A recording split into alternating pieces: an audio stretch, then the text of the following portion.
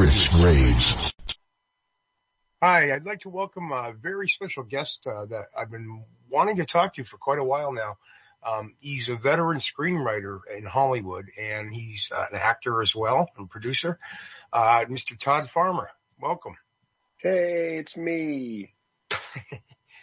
Hey, thanks for doing this. It's very much appreciated. I've been following not only your work, but you've had a blog for like a long time. And I've learned quite a bit about it in the industry and your insights and everything. What brought you to that career path? Because that's something that I always wanted to be a part of as well, like writing stories and screenplays and things. I mean, I always knew I was the kid around the campfire telling scary stories when I was growing up. So I always knew I wanted to write. And I thought I wanted to write novels because that's just what you did. But I saw Quentin Tarantino had a collection of screenplays, True Romance, Reservoir Dogs. Maybe it was just the two of those. And I saw it in a bargain bin in a store. It would have been probably 90, maybe 99. I think he also had the Natural Born Killers. Was it like, I think it was 3 of the screenplays. Oh, maybe it was 3. I can't remember. I remember it was orange and black and red book.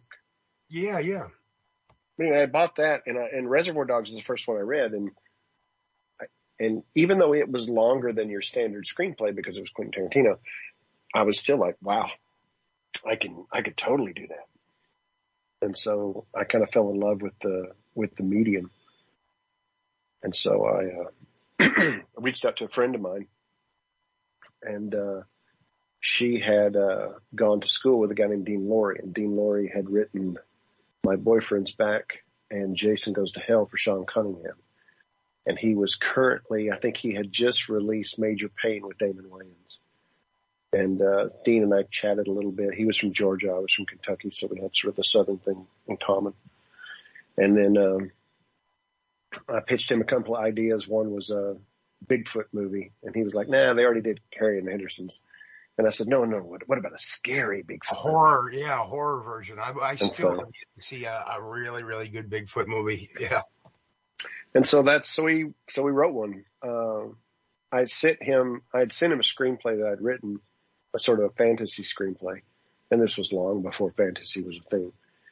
And he read the first 40 pages and threw it in the trash, called me and said, "Hey, I just threw your script in the trash." He said, "You have absolutely no idea how to structure a screenplay, but you've got some great ideas. I can teach you structure. I can't teach you how to have great ideas." That came natural. So he did. He taught me how to structure a screenplay. And did he happen to give you a copy of like Sid Field's screenplay or something like that? No, I got that later on my own. Once I moved to LA, I took a class. I almost immediately started working with Sean Cunningham because Sean knew Dean previously, and the idea was that I would write a screenplay that Dean and I had come up with the concept together. Sean would produce and Dean would direct, and we had this idea called Lycanthrope, which was comedy about two brothers, and one of them gets turned into a werewolf. And that's how it started with Sean. And I worked for Sean for 3 years. For everyone out there that is not familiar with who we're talking about, he's referring to Sean Cunningham, the producer of Last House on the Left for Wes Craven, and later on went and produced and directed Friday the 13th, and pretty much, the rest is history. Sorry, yeah. I didn't cut you off. No. That's exactly right. So did Sean hire you to be after the fact, a staff writer for the production company? I believe, yes. Sean hired me. He was going to pay me $1,000 a week. No, he was going to pay me $2,000 a month. Okay. Yeah. No, because I remember that from your blog. It was just the insight. It was It's just fascinating. And Sean Cunningham actually did something really, really nice for me. I know he gets a bad rap for different things over the years, but I was going through some personal troubles or whatever, and he actually wrote me a letter back, and I really appreciated it. And he was pretty encouraging. So that's my little Sean Cunningham anecdote. But so what led you to Jason X, which I always got a kick out of the fact that you and Dean Lorey were buddies after the fact, because you got the writer for Jason Goes to Hell, the writer for Jason X. And then, and I always got a kick out of that. But, yeah, what got you the job for Jason X? Cause, I'm fascinated by that too. I mean, Freddy versus Jason had been in development for ages. So when I went to Sean in the first place, Freddy versus Jason was already in development. I don't remember which writers were on it. I think it was whoever preceded Cyan Ethan. And Cyan Ethan later did Bulletproof Monk, or maybe they'd already done Bulletproof. I don't know. Yeah, I think Peter Briggs. Yeah, Peter Briggs, who wrote the original Alien versus Predator, had done a draft from Mike DeLuca, I think, in '92. Yeah. But yeah, no, around that time period, that had been going on. It was announced in 1987, but they didn't really do anything until they got the right, New Line got the rights when did Jason Goes to Hell. But and then lo and behold, it finally comes out in 2003. But you were around during all that. That's also fascinating, because I followed that project for literally decades, it feels like. Yeah, I did Sean sort of had his own ideas creatively of what he wanted to do. I had my own ideas. I always thought it should be King Kong versus Godzilla, just a big event movie. And so together we did a draft that we sent to New Line. And I think it was probably around the Cyan Ethan time period. I don't exactly remember when. It could have been the King of the Hill guys when they came in. I don't remember who was writing at the time. But we sent our draft over.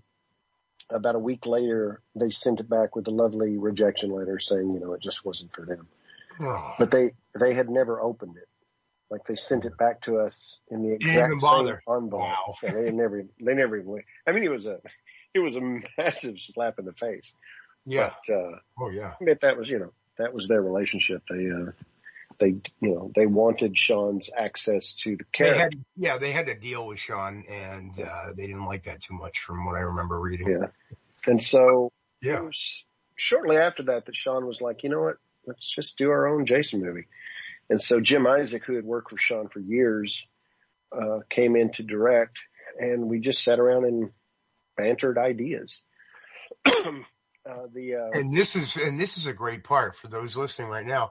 Your pitches before outer space was ever brought up, you had two pretty unique pitches that I wish someone would go back to, or something, or graphic novels or something. It involved Los Angeles, and the other one was like a Blade Runner take, right? Yeah, I mean, there were a bunch. Jimmy always wanted to do Camp Crystal Lake in the winter. Just it's basically The Shining, but with Jason. So you've got, just that, the splash of snow and the splash of blood on the snow. I mean, all that would have been interesting. But we never had a story to that. We just had, that was the setting.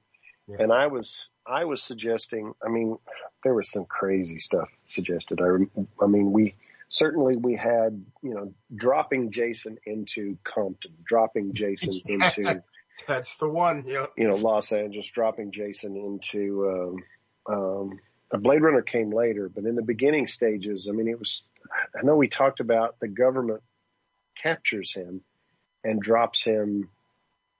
I don't know who we were at war with at the time, but dropping him somewhere. Or something. Yeah. Yeah. And so, no, but I was intrigued, because it was like you had Jason taking out gangbangers in LA, and then eventually the Bloods and the Crips have to team up to take on Jason. Like, I would have loved to have seen that. Yeah. I mean, it was, we were just tossing out, because at this point, there had been 9 movies. I mean, where do you go at that point? To some degree, it's going to be farcical. And we knew that. And so the idea of doing something fun, I mean, there was a moment, like I would have to look, because I think all of the stuff that I was creating back at the time was on a program called Scriptware.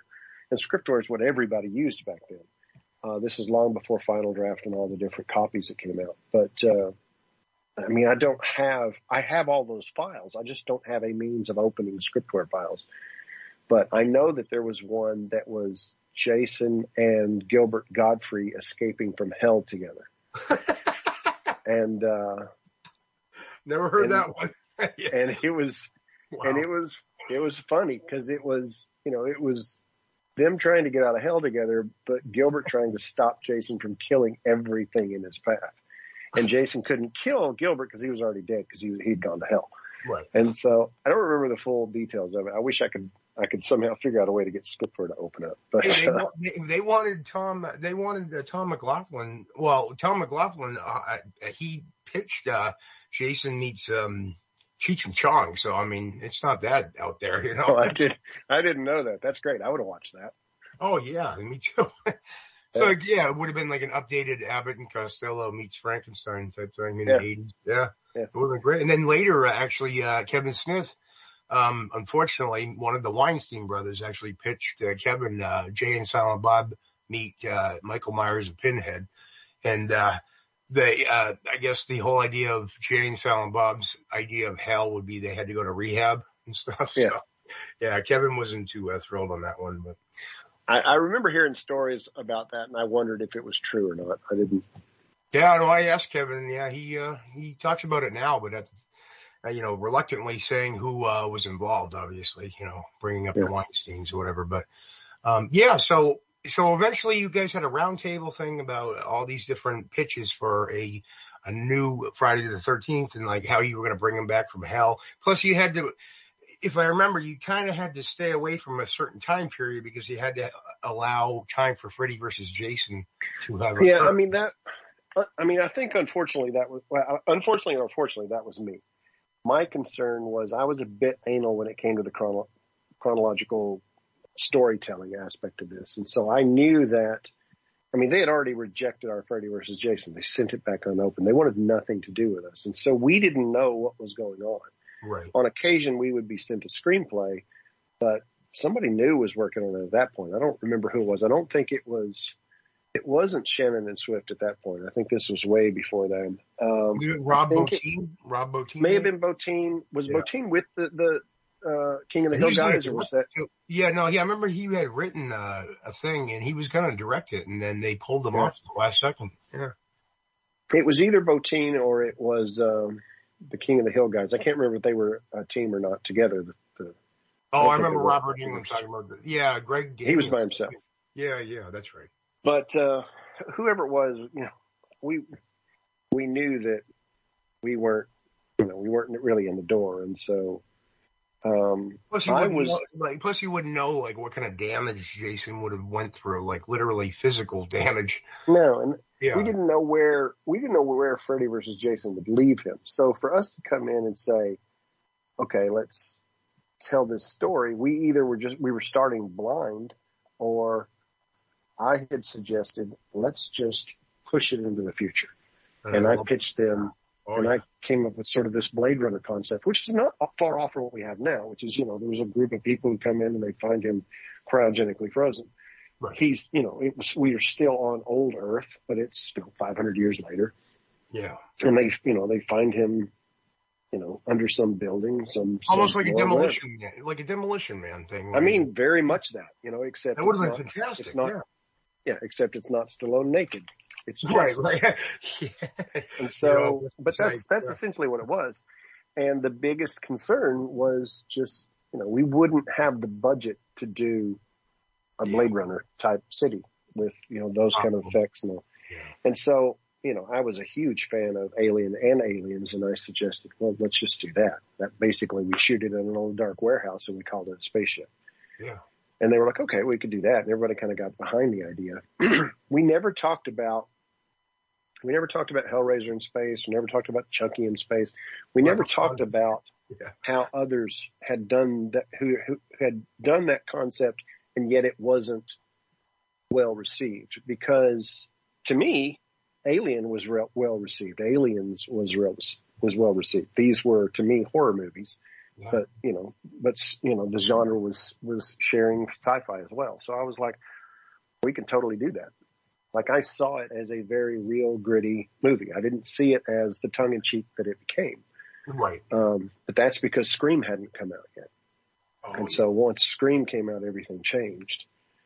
And they also wanted Freddy versus Jason to take on that self-referential Scream thing too. I couldn't stand that at the time.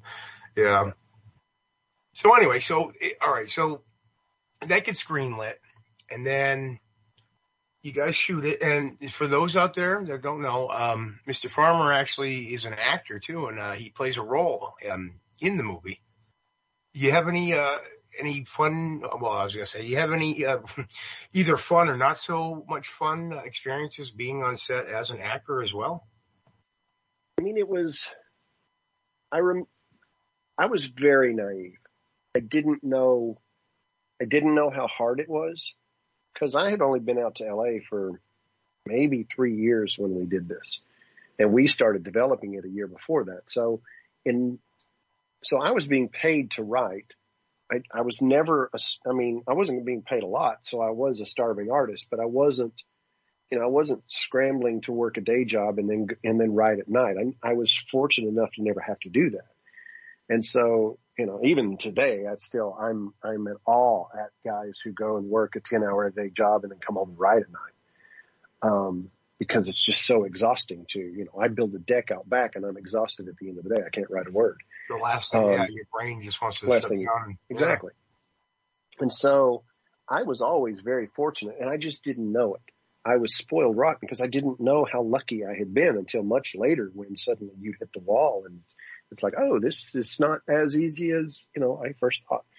And so when I'm there, the frustrating part was I knew that the movie had taken a turn to be more tongue-in-cheek because of Scream, and I didn't like that. And although I've I've come to appreciate the movie much more now than I did back at the time. But it was very bright. It was very, I was thinking Alien. It had sort of become Star Trek. There was colors, and the ship itself was very colorful, and which is great. It's just not what was stuck in my little noodle. And so I remember being more frustrated than I probably should have been. So I wasn't enjoying the process as I could have. Right. And then I know Sean was doing his best to keep me distracted, because he'd brought in Louis Abernathy. Louis was the heavy set fella. He did a draft of Freddy versus Jason too, I remember, yeah. Yeah, he may well have. I don't remember that, but I know that he had been involved with Sean for a long time, and he was a Jim Cameron go-to guy, because he had sort of quietly co-written Titanic with Jim. Well, he's in Titanic too, I believe. He's in Titanic as well, yeah. So, and he's a jovial, big, hearted guy, and he comes in. Sean unleashes him on me to sort of do a polish of the script right before we go shooting. And Lewis is pitching space pirates, and he's pitching all these things that a guy as well versed in the industry as he was should have known that we really can't add space pirates, when we're a week out of shooting. And so that kept me distracted. Meanwhile, Sean and Noel are making their changes to the script off in the dark, which is fine, because they're making it, it's Sean's the producer on the movie. He can do what he wants to. And it was a weird thing. So then at some point, I can't remember if it was Sean or Jimmy, but somebody said, "Do you want to act in it?"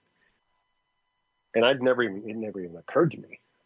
Granted, I was Frederick in the Pirates of Penzance in college. Right. So, I always thought that you would want to be an actor. Yeah, I always thought you had the impression, I don't know why, that you would always want to be an actor as well as a writer too. No, never occurred to me.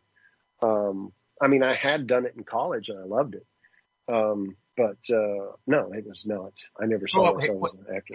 Later on, you even you ended up playing the boyfriend of Amber Heard, I believe, right? Yeah. At that point, once I did Jason X, and they asked me, what do you want to play? And I didn't know. I said, well, I'll play Dallas, because he was the biggest role of the grunts. And, it wasn't planned. And then, and you had to look for it too. So, yeah. And years, I mean, I like the role because I get to die twice in the role. Most people don't get to do that. Right. And, it's a goofy little role, and it sets up the VR for the end of the movie. So it's a nice moment. Yeah. And, and then years later, Patrick did the same thing. He was like, "Do you want to be in My Bloody Valentine?" And I was like, "Sure." No, but I love that because it always feels like a Kevin Smith Tarantino thing where it's like they're in the movie as well. Like I always like that when people they do other things besides what they're known for or whatever. All right, so Jason X comes out, or rather, it doesn't come out because September 11th happens, right? Originally, he's supposed to come out in 2001, I believe, right? And then it got pushed back. Yeah. I don't think I had it. And you weren't, and you obviously, just based on hearing you talk about it, you weren't that thrilled when it was released, and no one could really blame you for that. But how did you deal with that kind of feeling, or am I getting it wrong, or? No, I mean, I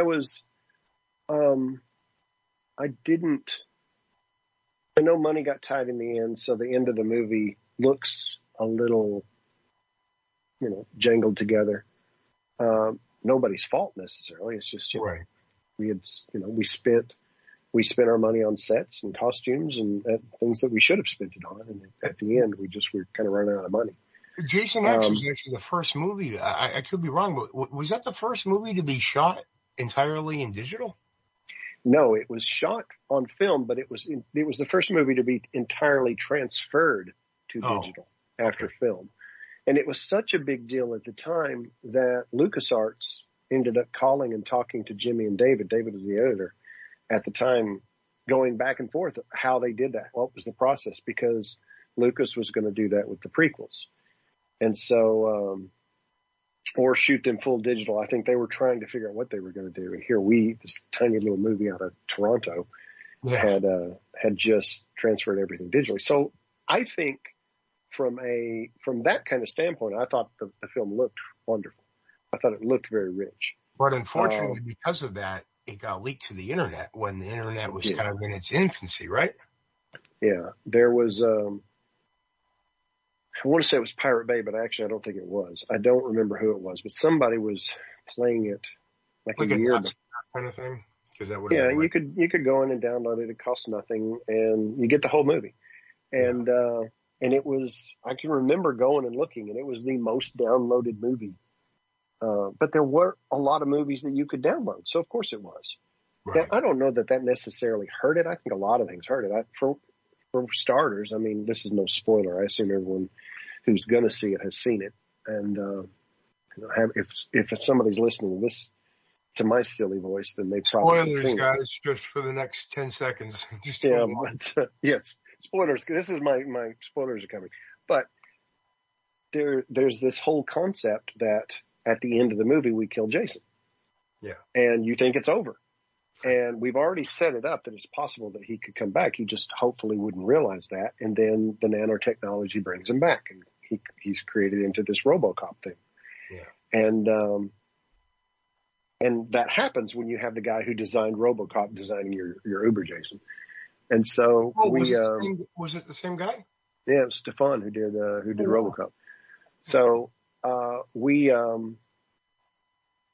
but I never expected that robotic Jason to be on the cover of the poster. I never expected that robotic Jason to be in the trailer. I thought that was, to me, I always said it was like putting the penis on the Crying Game poster, because why would you do that? That's and the big shock. And so that's the big twist. Yeah. And, I was thinking back to all the films, all those films in the 80s and 90s that had these big twists at the end. Yeah. Nobody was marketing those twists. And it's happened to me twice. The same thing happened with Drive Angry. Right. I mean, at no point in the screenplay did we ever say, spoilers, Nick Cage broke out of hell. We always played it, and you always think that it's prison that he broke out of. And then at some point in the movie, like page 80 or so, Amber Heard says to him, "You didn't break out of hell, did you?" Because we've just seen him get shot in the head, and he gets back up.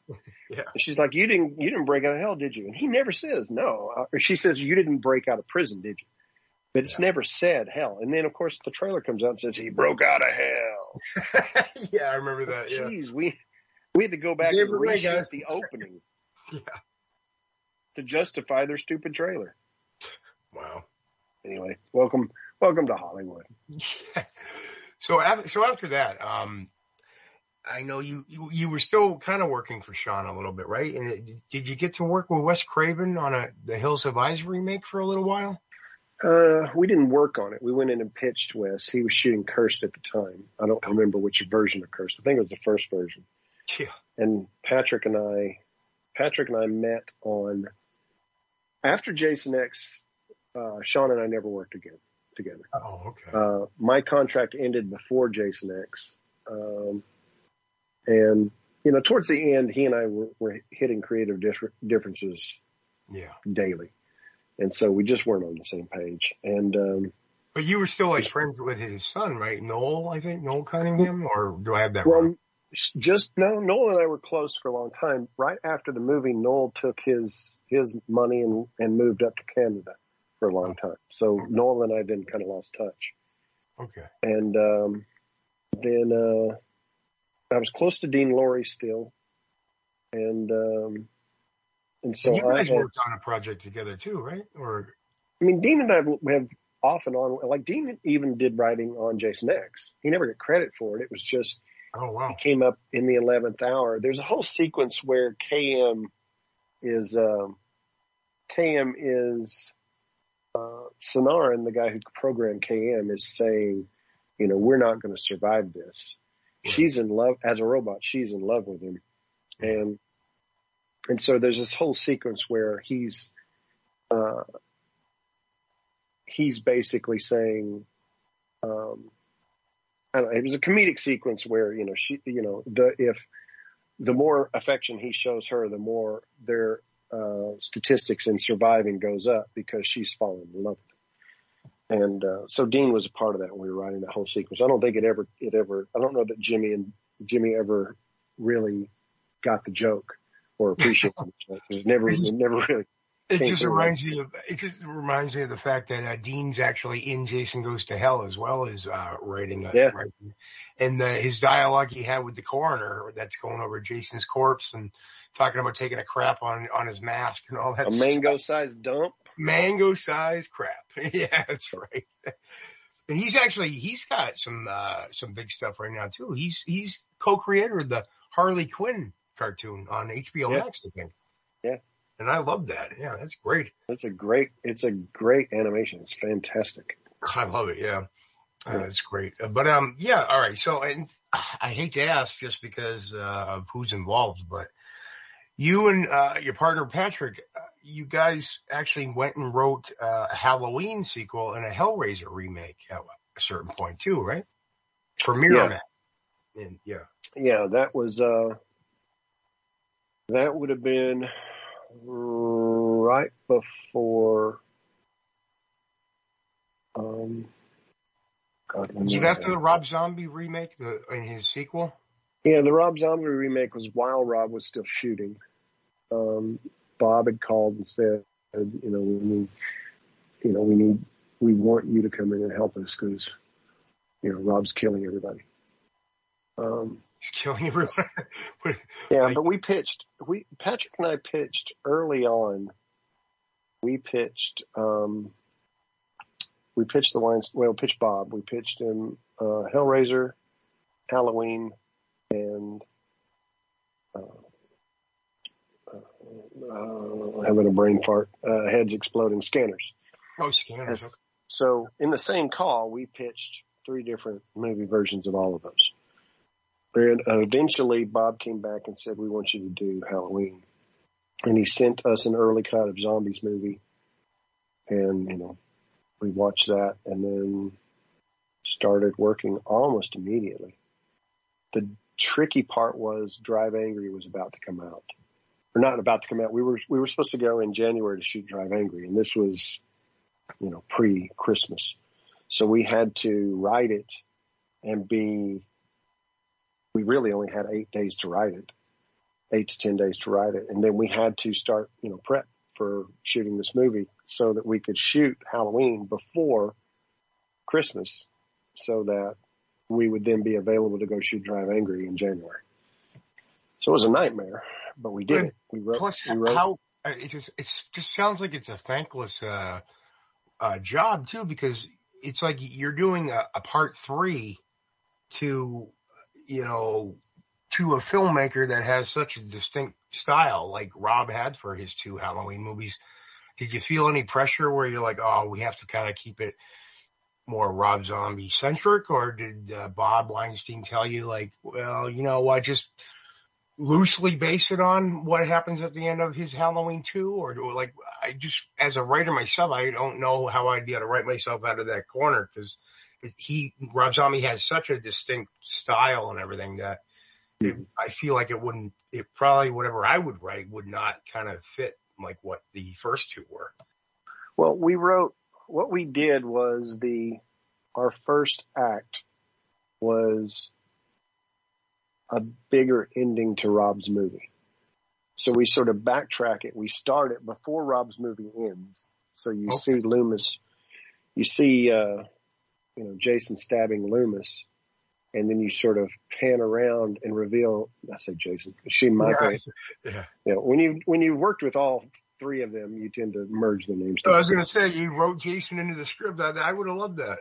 I know it would have been fun. It would have been a rights issue, but it would have been fun. Yeah, I know. So Michael's, stabbing Loomis, and then you cut back to see that Michael's actually looking over Laurie as she's stabbing Loomis. Oh. And then she realizes what she's done, and she falls back, and he takes the mask off and he puts it on her, and she walks outside. And there's cops everywhere, blue lights everywhere, guns out. She drops to her knees and she pulls the mask off. And when she does, we're inside the mask as she's pulling it off, and we go from 2D to 3D. So the rest of the movie is in 3D. Oh, and at that point, they arrest her. They put her in a car. They take her away. They go into the building. Michael's not there. Yeah. And so, if I remember correctly, we had to kill Dorff because Bob didn't like him. Somebody didn't like Dorff. I don't remember what it was. Oh, Dorff? Yeah. So we killed off Dorff so that she escapes, and we end up, and the plan was always to bring Tyler and Scout back. That's how I ended up becoming besties with Tyler, because we started talking about this. And so Michael was to be played by Tyler and to be played as sort of a T-Rex until towards the end of this first act. They're in the back of an ambulance, and the ambulance goes off a cliff and a dam, and the mask, Michael's on fire, and the mask is literally melting to his face. And so then we cut to a year later, Laurie's in the mental institution, and the shape returns, but it's literally the shape this time, because we're in like what are those, pop-up Halloween stores. Yeah. And there's some kids saying, what do I do with this old mask? It's the only one left. And it's literally the old James T. Kirk mask, because Gary Tunnicliffe, our effects guy, had found the old mold. And so we were going to bring back the old James T. Kirk mask. And, it's the only one left. And so this kid's like, what do I do with it? I just throw it on the shelf and put a sale on it. Somebody will buy it. And then he turns around and Michael is standing right behind him, and he grabs the mask, puts it on, and then beats the shit out of the kid. And so for the rest of the movie, he's the shape. Now, granted, he's big because he's Tyler, so he's 6'8", but he's moving and he's acting like Carpenter's the shape as opposed to Zombie's T-Rex. And, the plan was to always take it back to Michael the Dick as opposed to Michael the creature that can just come through a wall. Right. And that's fascinating, man. Oh, man. And so the rest of the movie, the second act and so forth, plays out so that it's basically Michael trying to woo Laurie into being a killer. And we never know if she's going to succumb or not. And spoiler alert, Halloween Ends has a similar thing. It's got that Christine kind of feel Yeah, ours plays a little different, but yeah, plays a lot different. But I'm not saying that they took the idea, but I'm saying that you had it first. Yeah. I think that it was always going in that direction. It was always the idea that Laurie, if Michael went insane, Laurie could probably go insane as well. Yeah. So after that, so they just, did Bob Weinstein just put the brakes on it after, or you guys went off to make a Drive Angry, just never heard anything again, and then the Hellraiser of it all, like, did that kind of get sideswiped too? Hellraiser came after we finished the script. I wrote it in 8 days, and I literally slept at the office. I ate, shat, wrote. That's all I did, and not necessarily in that order. And I'm gonna get a T-shirt that says that. ate, shat, and wrote. But we finished it and we turned it in on a Saturday. They were expecting us to turn it in on a Monday. We did it on Saturday because we're trying to be the adults in the room. We know we're caught for time. The idea was because they were in New York, they were going to reach out to us Monday morning and pull the plug before we could send it, but we'd already sent it. And so that was a problem for them. So they came back to us and said, Bob basically said, we don't have the money. And I guess in some way, I feel like he was honest with Patrick. He said, look, if we go down this road, we're not going to finish on time. Right. You're going to get screwed twice because we're not going to finish this movie, and it's also going to stop you from doing Drive Angry. And so we just have to pull the plug now. So both of us were appreciative of that. The issue was they came back and said, yeah, we're not going to pay you. And so, we had contracts, we had we had everything. And so we had to go to war. And I remember our lawyers, and they're fantastic lawyers. They said, look, if you do this, if you go to war with these guys, you'll never work for them again. And we were like, okay. So, that's fine. Yeah. So we got every dime. Like, I remember at the end, it was like, the agent said that Bob had called and he was like, yeah, you gotta, we'll give you everything we owe you, but 10,000. You gotta trust me on this. You gotta take this. Just 10,000. Everything but 10,000. And we're like, no, screw you. And so we got everything. You sound like when Kevin Smith does the Bob Weinstein thing, because he did the same thing to them. Didn't give them the profits to Clerks too. That's why Clerks 3 didn't get set up there. And he goes, yeah, he does like the Bob Weinstein voice and just like that. Yeah, it's the high pitched nasally thing. But then we were told we'd never work with him again. And then we went off and we shot Drive Angry, and we came back. And, being ballsy like we are, we reached out almost immediately saying, hey, because we had been told from the beginning, once we were done with Drive Angry, we'd go back into Halloween. And I think they had one of Quentin's movies came out and it was successful. That sort of refilled their coffers. I can't remember which one of Quentin's movies it was. Oh, was it with the Jamie Foxx, Django around there? God, was it Django? Maybe it was. Right around that time, yeah. I can't remember. It was whatever movie came out around, after Zombies Halloween. But we reached out. Dimension had some funds again, and they were able to. Yeah, I believe so. And so we reached out and we said, "Hey, let's get back into Halloween." And they were like, "You know what? Hellraiser." So we were like, "Seriously, Hellraiser? Okay." So we did what we did. We sat down and we came up. The Weinsteins have always been. I say Weinsteins. We mostly dealt with Bob, but they wanted to make the movie that was popular last week. The problem was in 2 weeks, there'll be a different movie that's popular. So when we cut this deal, Priest had come out and, it's, Bethany, the vampires, and it was a big budget, loud, over the top kind of movie. And so that's what they wanted Hellraiser to be. It wasn't a remake. I guess it was more reboot. It was, so we created this Did you basically kind of ignore the Claire Higgins part where in the original Hellraiser, where originally Clive Barker thought that was going to be she was going to be the villain of the franchise at first? Well, what we did, and I think smartly so, is Clive's movie existed in, I don't even know where Clive's movie was set, but say it existed in Los Angeles, and our movie was in San Francisco. So Clive's movie still exists. It still exists in this world. It's just our story is taking place over here to the left, and so we're not remaking it. Okay. We're not using any of the same, what we It did wasn't was a remake of the Hellbound Heart story, basically. no, it was not that. It Okay. was always, in our minds, it was always a reboot. And, a reboot in the way that, say, Tron rebooted, because it just takes place in the future.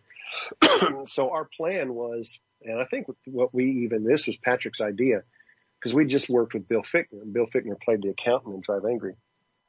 And so we had this idea where it was 3 posters. And the first poster is of the, I guess it was of the, it was the configuration. It was the box. Yeah, it was the configuration. And I think we said, rabbit. No, it was a picture of Bill Fichtner, and he's sitting in a chair. He's got a gun aimed at the camera, and he's got 3, like cross tie nails stuck out of his forehead, with a little trickle of blood coming down his nose, and it just said the rabbit. And then there's a picture of. Is he going to be your Pinhead? Is that what you were getting to?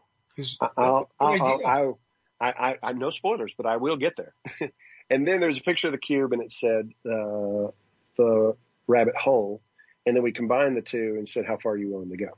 So our story was basically it was about a husband and wife, and this guy is chasing after the cube, Bill Fichtner.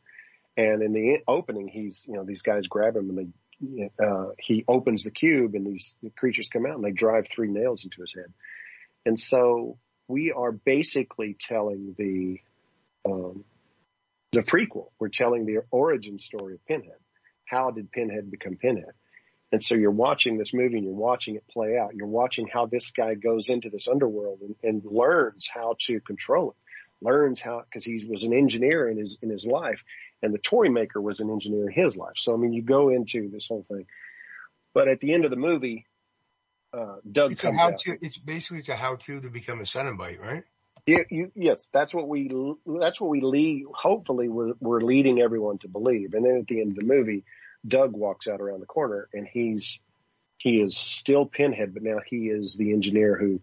He's I can't forget what we called him, but he was now the leader of the underworld. He was, I forget what it was, not king, master, something or other. But, this whole time we're leading everyone to believe that Bill Fichtner is the original, Pinhead. The twist that the original Hellraiser movies still exist in this universe, and that is awesome. It still exists in this universe, and Pinhead's old. He's decrepit. He's who knows how many centuries he's been on the earth, but he's falling apart, but he's still in control. And, and then Bill Fichtner, goes up against him. So Clive's story still took place, but it took place who knows how many years ago. Yeah. And, so anyway, that was our take. And, we sent it to them. It was like a 44-page document. Sent it to them. And of course, a different movie had come out, and that different movie was now a big deal. And so they were like, yeah, can we not be so adult? Can we get rid of the wife and maybe make it a father and a daughter, and she can have some friends?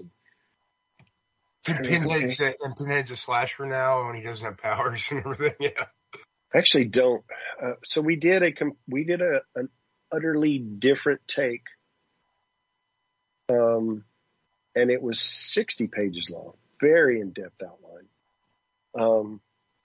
Sent that to them, and they came back, and I remember the third movie that came out was Final Destination, and it came out in huge numbers, and they were like, yeah, that's what we want. We just want teenagers. We don't want this adult guy. We want just teenagers.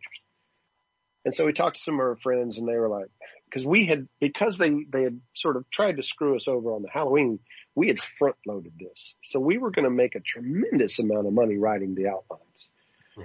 And so, but we had already done that step. So we'd already been paid for the outline. And here they are asking for another outline. So all of our friends who are in the industry were saying, look, just give them what they want. The movie's probably not going to get made, but give them what they want so you can get to the next step, and then you can just write the screenplay and get paid the rest of your money. And it sounds horrible to say it that way, but hey, it's a business and everybody's got bills to pay. So that's your job. We hope that they'll make the movie. But at this point, they don't want the first 2 versions. I still think the first version is the best version. I think the second version is next in line. And the third version is the worst of the three, even though I still think it's a good version. It's got a lot of good stuff in it. And so, if you're going to make the Final Destination Hellraiser, I think that was the best version of the Final Destination Hellraiser. But, we wrote it and sent it to them, and just for whatever reason, never heard back. Crickets. And so, heard crickets. And then at that point, Drive Angry ended up coming out. And I think Drive Angry.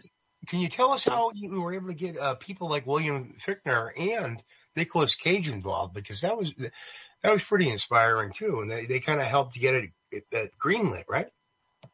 Yeah, we had the original idea for Drive Angry was we had just come off of My Bloody Valentine, which was very successful, and about 2 weeks before Valentine came out, we went into New Line and we pitched the sequel, and they loved it.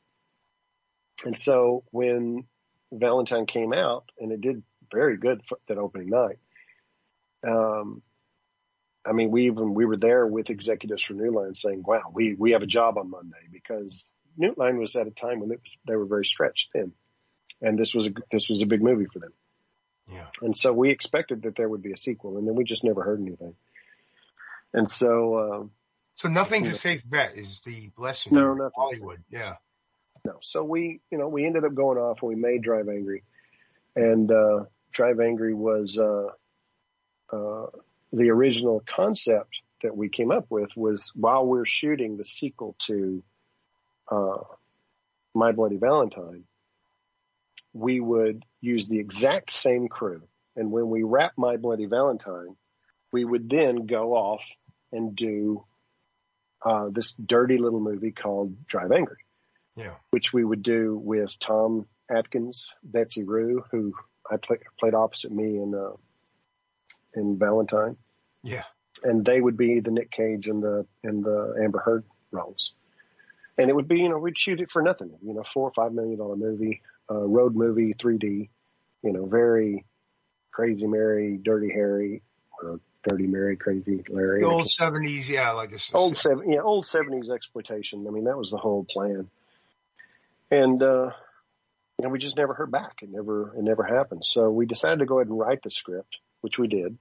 And it was a weird thing because My Valentine was a big success, but yet people seemed to treat us like it was a flop, like it was it's just a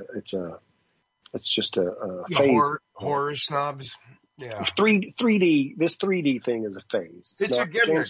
Yeah. James Cameron had come out to say it's the worst thing that's ever happened to 3D because he was, James Cameron crapped on Drive Angry?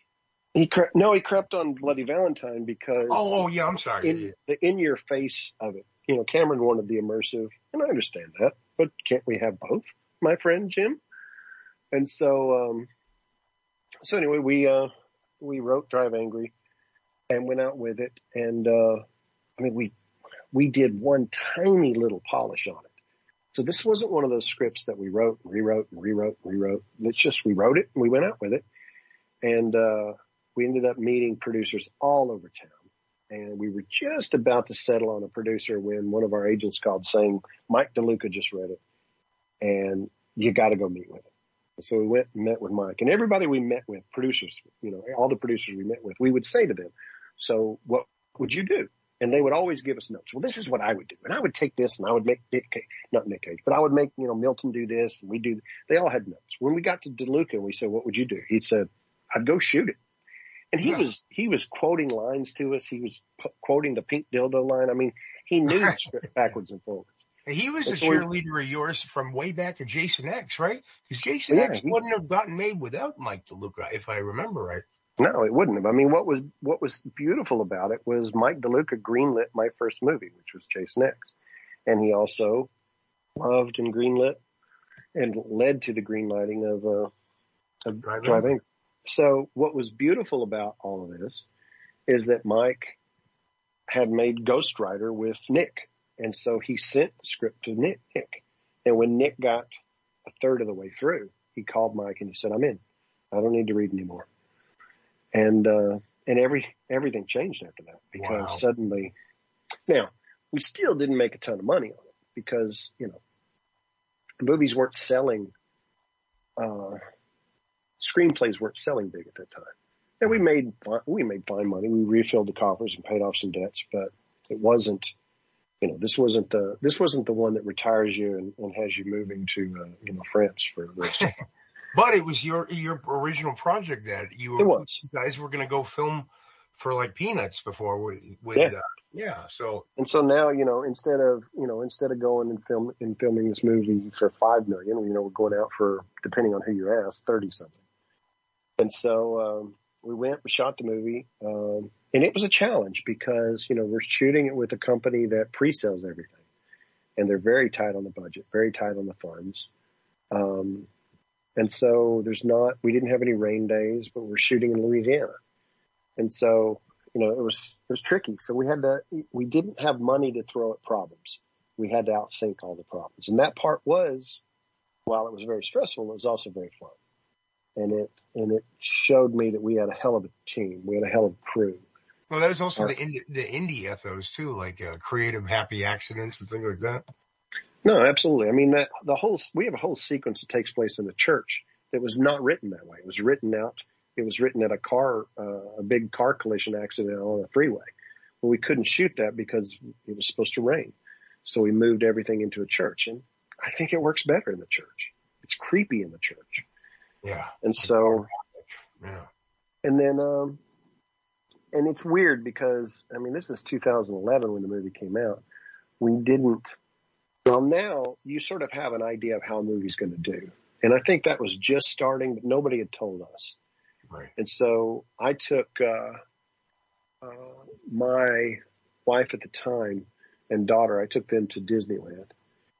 Just because I'd gone through this process before, and I was like, I don't want to stress about how the movie's going to do. I just want to go have fun.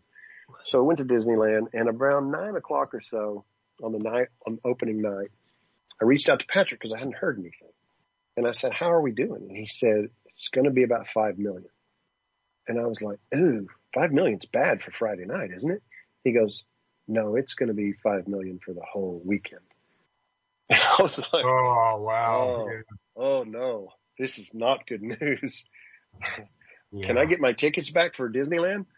You're right. No, I did not get my tickets back. But no, it was bad. It was as bad as you would expect. It was after that we had meetings set up. I know we had one meeting at Paramount, big meeting.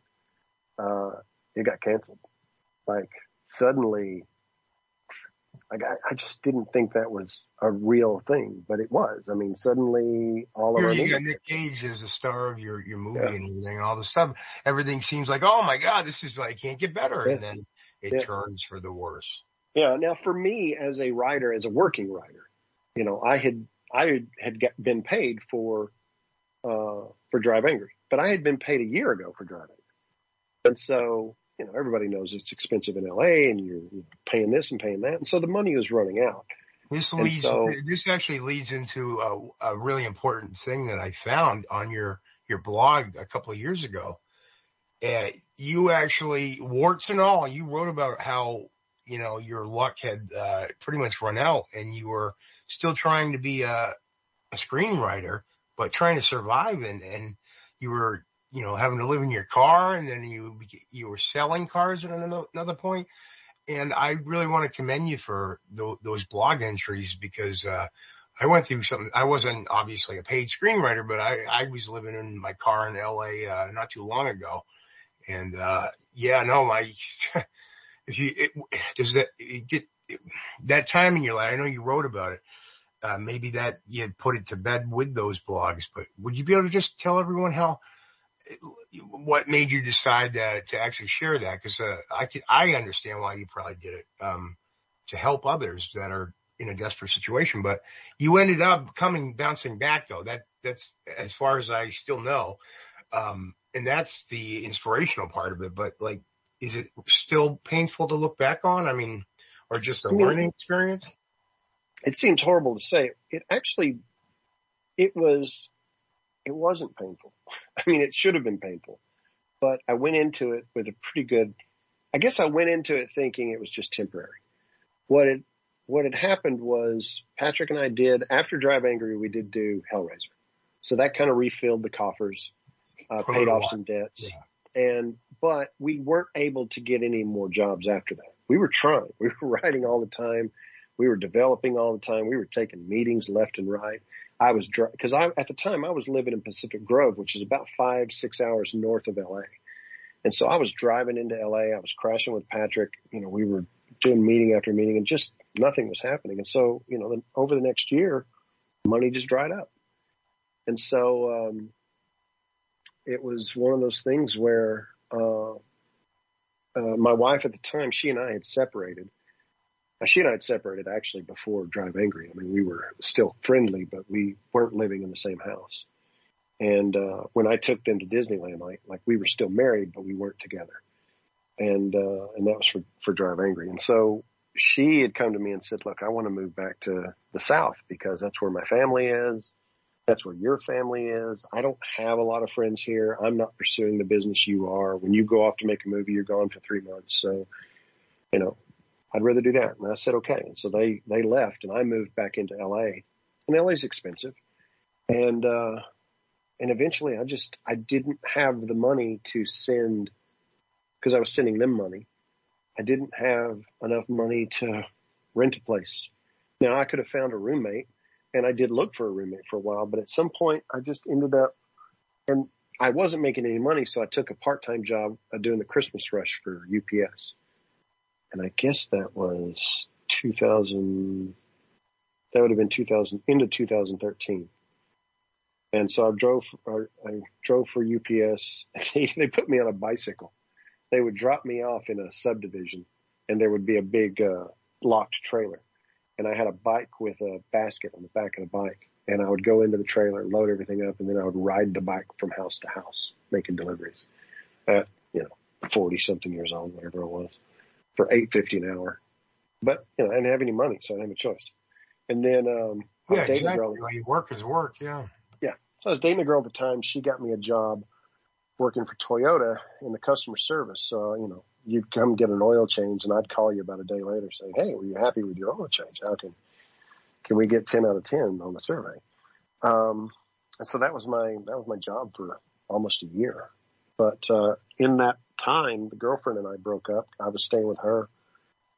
And so I just started sleeping in the car. And, you learn all the tricks of the trade when it comes to sleeping in the car. Yeah. You learn that the cops can't really mess with you at certain Walmart parking lots. Yeah. Yeah. I mean, to be asleep, because LA still gets cold. People don't realize it. It does get cold. It doesn't get down below freezing, but it gets cold enough that, you have to, there were many times that I would have to start the car and drive around just to warm up. Yep. And the problem with that is your windows steam up because you're sleeping, it's cold outside, it's warm inside. So the police drive by and they see the steamy windows and they're like, okay, somebody's in there. And it is illegal. Yep. It is illegal to sleep in your car in LA and Ventura counties. And so I always would say, oh, sorry, I got in an argument with my girlfriend. And they almost always asked if I were drinking. And so I would always sometimes I have to get out and do the whole test and stuff to show, no, I'm not drinking. I'm tired. And so it was a hassle. I got so tired at one point that I had to pull over, and then I had the local cops there knock on the window, and come to find out Jack Nicholson apparently called them because I was in his driveway blocking the gate or whatever. Oh, that's not my finest moment, but Yeah, that's not a good thing. I learned that you could park on the property line, and that tended to be the best for me. But in the end, I ended up spending most of my time on an industrial street. And it was just, it was 24-hour parking, and nobody lived there, and nobody was working at that time of night. So I would park on that street. It was completely empty. Yeah. And so that ended up being what saved me. What I would do is I would leave work. I had a gym membership for $10 a month. I don't think you can get a $10 a month gym membership now, but I would go at the end of work to the gym, and I was in the best shape of my life because, I was going there to take a shower, but I knew I had to work out some. I couldn't just always go there and take a shower. So I was in the best shape of my life because I was running 5 miles a day. And then I'd take a shower and go crash in the car, and I'd write until my battery went dead. Wow. battery on my laptop. And I wrote 3 different screenplays that year in the car. One of them might actually get made this year, which would be lovely. And then I ended up ghostwriting a novel for somebody. And I wrote. Was that the comic book with Thomas Jane and Garth Ennis? No, that was way earlier than that. No, this was a ghost. This was some guy was writing a novel. He was busy doing something else, so he asked me if I would write it. And then I did God of War. They were doing an animated version of God of War. This company that I'd worked with before, and so I did that. And it was the combination of those 2 things that allowed me to leave Toyota. And so I moved back so it's about a year later. So that's when you were able to start coming back from this rough patch. So the end of 2014, I moved to Memphis, and I moved in with my ex-wife and stayed in the office. And so I was spending time between LA and there, so I could be around my kid. And, but I was, then I was writing again, so I'd sort of got back into the game, and so everything got better. And so you stuck with things, and like the moral of the story, I guess, is you just keep sticking with it. And yeah. And how long were you in the car? About a month. Yeah. It was a rent-a-car too, so it wasn't even my own. So I had to keep renewing it with this app or whatever, and it was a nightmare. Yeah, but yeah, no, I haven't gone through that, and that was after I had read your blog. So yeah. But anyway, it's funny you say the blog, because the blog I think is still out there. It's not in great shape, but it's still out there. I don't think I wrote it. I was gonna put it in my blog, and I ended up putting it on Badass Digest. Is that what it was called at the time? It became Birth, Death Movies, or I have it somewhere here now. I don't even know if it's still up anymore.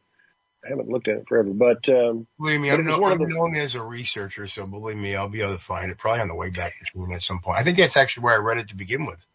Well, it's funny because it was one of those things where you asked me earlier, I didn't answer the question. There's always been this perception that to make it in Hollywood, you got to be successful even when you're not. And, I knew guys who would rent, limousines and so forth when they were going to do things, even though they didn't have enough money to do that. They were just trying to look the part. The presentation. Or would rent the BMW for the day just so that it looked like that's what they drove on a regular basis. I never did it. But I just couldn't help but think, I wrote Jason X, and it was years before I did another movie. And, but I did Clock Tower, and I did Messengers, and I did all these movies, and I did a bunch of stuff that never got made. I got paid, but it never got made. You were able to do the studio pitch thing too, right? And yeah, I mean, I was doing everything right. And I was getting jobs, and I wasn't getting jobs. I mean, I was literally feast or famine. I had great years and I had bad years. I had years where I made over 500,000. I had years where I made nothing. So I was never the guy who sold a script for $2 million and could tuck that away and just sort of live off that interest. I was never that guy. And, to be fair, that was only like a short period of time in the 90s anyway, right? With like Joe Estes and things like that. It was, but a lot of my buddies had done that. A lot of the guys that I was hanging around with, they had sold specs for $1 million. And, I'd never, the year that I made the most money, that was off 4 different screenplays. So it wasn't like I made $500,000 off of one thing. I made $500,000, but it was off of 4 different projects. Right. And so I was working my balls off to do that. Yeah. And fortunately I have great balls, so that's going for me. But it was one of those things where I felt like I wanted to tell the story because I felt like I didn't have anything to lose. It didn't embarrass me. No, I'm really grateful that you did. But it's interesting when that story came out, there was a moment the next day when I realized it hadn't gone viral throughout the world, but it had certainly gone Hollywood viral. Right. And there was a moment when I was like, oh, well, this might have been a mistake. But then I started getting emails, and I got Facebook messages, emails, Twitter messages. I mean, you name it. I spent the next 2 weeks just responding to people. And there were people who had gone through the same thing, who were way more successful than I ever dreamt about being. There were guys who lost houses, lost families, lost everything. Wow. And most of them weren't able to bounce back. Most of them had moved on to other stuff. Right. Some did. And some, I talked to people who were literally sleeping in their car as we were communicating. Right. And so this was not a one-time event. This is a part of the Hollywood story that nobody wants to tell, but it's true. That's actually probably more the norm than, I think so. Yeah. Unfortunately. Yeah. Well, no, I'm glad you were able to do that. And, well, right now we'll just wrap up. I'm just glad that you were able to talk to me. Do you still keep in contact? If you don't mind me asking, do you still keep in contact with like Thomas Jane and Garth Ennis, and when you guys did come together for that comic book back in the day? Well, I've never dealt with Garth. Do you mean Bradstreet or Steve Niles? Tim Bradstreet. That's what I meant. Yeah. I keep thinking the Punisher. That's why. Yeah, I mean, Tom and I send happy birthdays. I haven't seen Tom in a long time. Right. But yeah, we'll text every now and then. Bradstreet's the same. I mean, Bradstreet even less, because you just have to catch Bradstreet at the right time. When you catch Bradstreet, you're going to talk to him for 2 hours, Right. but he often doesn't respond. Steve Niles, on Twitter, on Facebook, we'll like stuff, but I haven't hung out with Tom since probably the year Drive Angry came out, because we hung out, because I used to go to Comic-Con in San Diego, and Tom and Bradstreet and all of us would hang out. And it was fun, and it was goofy, and it was an entourage, and it was everything that, is both great and horrible about Hollywood. So, Right. like, I can remember Thomas Jane chasing Ron Perlman's dog around the room. Tom was on his hands and knees barking at the dog. Wow. And Perlman finally coming in and swooping the dog up, and he's like, you know what? My whole family's in therapy. Now you want my fucking dog to be in therapy. Yeah. So, Hellboy here. Yeah. This was the life I led. And so, that's awesome. Yeah, that you were able to bounce back, Yeah. And so I think when I talked to you last, we were headed to Greece, but now we are headed to, we're headed to Ireland and then probably Portugal. So things have changed. Do you have any upcoming projects that you can talk about, or? Yeah, I'm working on a TV show that we're going to shoot in Ireland. Oh, and wow. It's genre, and it's based on scary Irish lore. My wife is Irish, and so we've been spending more and more time in Ireland. That's great. So we're going to end up buying.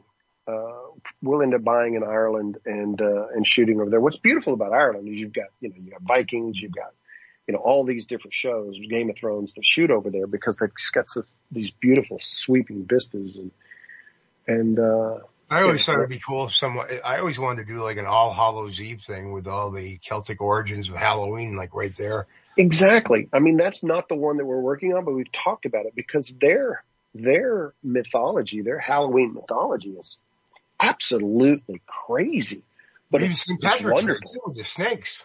Yeah, I mean, everything about. I absolutely love Ireland, and so we last year we went for the first time to look at houses, and we went over the entire island.